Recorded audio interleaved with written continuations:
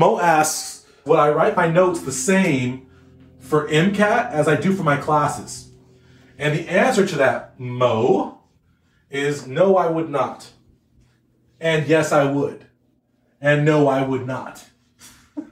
And the reason I say that is because when we talk about the MCAT, but stop making excuses, stop whining, stop, right? Get at it. No excuses, just dominate. So classes versus the MCAT. Classes, this is a short study interval. This is long. This is content-based. This is application and test skill-based. This is confined, right? So we'll say singular subject. This is complex, multi-subject. They're different. I teach my students, whether it's for classes or for MCAT, we take notes in general. We have the same system. The way we approach reading, note-taking, test-taking is the same. But when it comes to the MCAT, the slight tweak you're going to make is that because with MCATing, here we're going to be a lot of, because it's content, it's a lot of content-based stuff. On the MCAT, it's application and test skill, so we want to do lots of questions. The reason your note-taking has to be different for the MCAT is because with the MCAT, you should be, if you're studying correctly, doing lots of questions. And if you're doing lots of questions, the best way to do that is that you do mixed question sets, meaning one day or one session, you're studying one subject, another day, another subject, you're studying a different subject. So you're bouncing around a lot of different places. The mistake I see students make with their MCAT notes is they make non-linear, non-organized notes. So, let me erase this.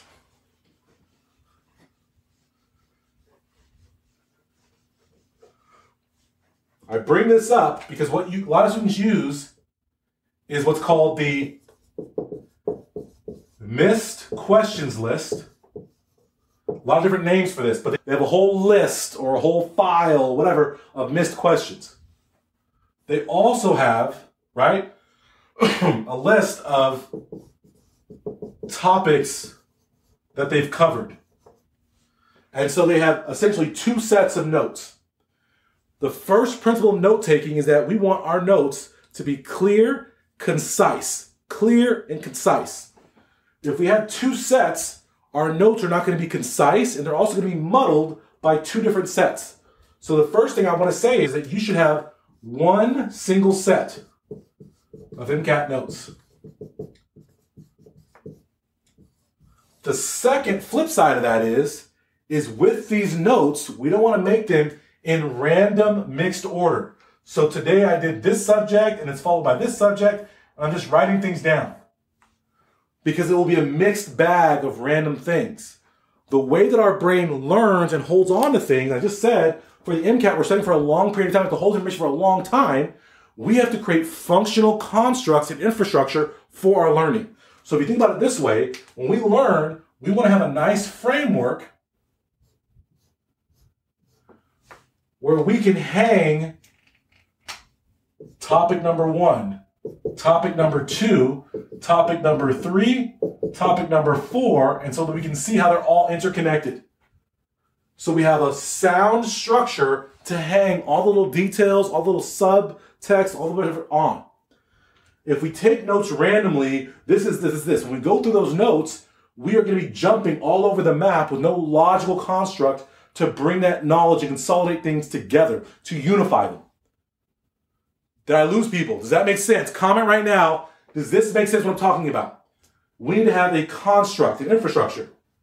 So we want to have one set of notes, and we want those notes to be organized. So when you have a note stack, whether it's electronic or it's a paper notebook, if you hit one topic on Monday, let's say you hit cell membranes and action potentials on Monday. Then you do a bunch of stuff, blah, blah, blah, and then you get another question about cell membranes on Wednesday. The rookie way, and what most people do, is that they make Monday might be here, and then Wednesday might be way over here on a whole other page. What I want you guys to do is to make an organized note set. So if Monday I hit cell membrane, even though I'm all the way down here, if I hit cell membrane again, I want to say, no, I'm not taking a new note. I want to go back and I want to concretize, I want to clarify my previous note on cell membranes. So I want to go back and say, okay, what new thing did I learn about cell membranes?